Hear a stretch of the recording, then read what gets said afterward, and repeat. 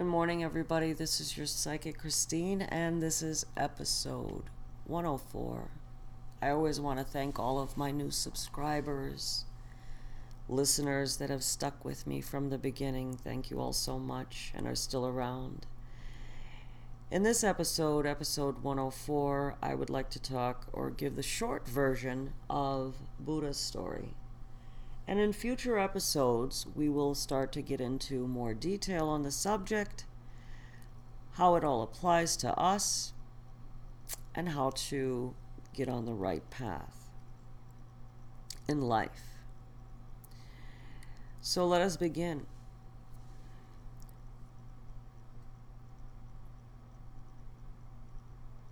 India, at the time of Buddha, was very spiritually open.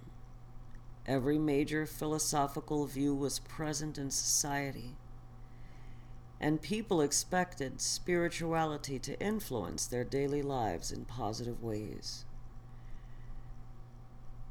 At this time of great potential, Siddhartha, Gautama, the future Buddha, was born into a royal family in what is now Nepal, close to the border with India. Growing up, the Buddha was exceptionally intelligent and compassionate, tall, strong, and handsome. The Buddha belonged to the warrior caste. It was predicted that he would either become a great king or a spiritual leader. Since his parents wanted a powerful ruler for their kingdom, they tried to prevent Siddhartha from seeing the unsatisfactory nature of the world. They surrounded him with every kind of pleasure. He was given every opportunity for sports and excitement. He completely mastered the important combat training, even winning his wife, Yasodhara, in an archery contest. Suddenly, at the age of 29, he was confronted with impermanence and suffering. On a rare outing from his luxurious palace, he saw someone desperately sick. The next day, he saw a decrepit old man, and finally a dead person. He was very upset to realize that old age, sickness, and death would come to everyone he loved. Siddhartha had no refuge to offer them. The next morning, the prince walked past a meditator who sat in deep absorption. When their eyes met and their minds linked, Siddhartha stopped, mesmerized. In a flash, he realized that the perfection he had been seeking outside must be within the mind itself. Meeting that man gave the future Buddha a first and enticing taste of mind, a true and lasting refuge, which he knew he had to experience himself for the good of all.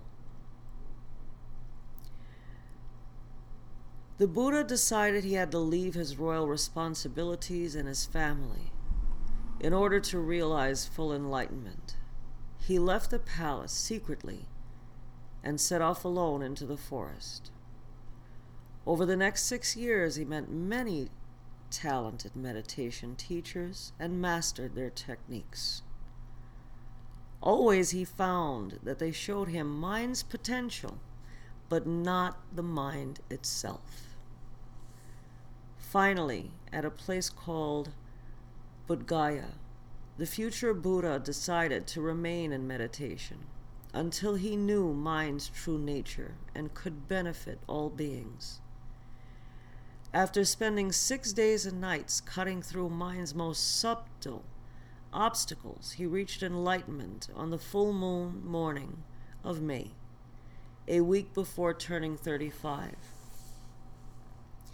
At that moment of full realization, all veils of mixed feelings and stiff ideas dissolved, and Buddha experienced the all-encompassing here and now. All separation in time and space disappeared. Past, present, and future, near and far, melted into one radiant state of intuitive bliss. He became timeless, all-pervading awareness. Through every cell in his body, he knew and was everything. He became Buddha, the awakened one.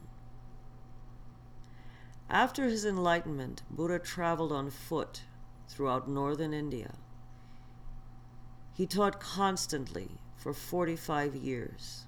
People of all castes and professions, from kings to courtesans, were drawn to him. He answered questions, always pointing toward that which is untimely real.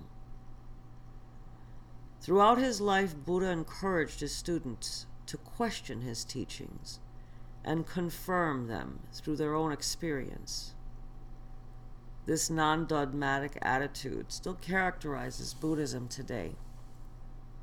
So this is the short version of Buddha's story. And in future episodes, we are going to explore this in more depth, more details to his story, and how it applies to us, how all of these ancient teachings and stories we can relate to, even in these modern times. They're still applicable. I mean, they're timeless stories. And what Buddha had learned through this deep meditation, he was able to separate himself from his mind. So in the story, it's teaching us he wanted to observe the mind, not the potential of the mind. He kind of wanted to get out of his own head and see the mind for what it is, what it does, how it affects us, what's real, what's imagined, getting into our fears and all of this stuff. And in future episodes, we will get into this more in depth, meaning his story, and then we will move on to the teachings of the Four Noble Truths, which can be really eye-opening for my listeners, for all of us. And even till today, thousands of years later, Buddha still has a following because it's a path to enlightenment and kind of a freedom of emotional, mental, and physical suffering. So as I've said in previous, in the last episode prior to this one, we're taking it mind, body, and spirit. Thank you so much for being here and listening to the story of Buddha, and I'd like to wish you all the best of luck. Enjoy the rest of your day.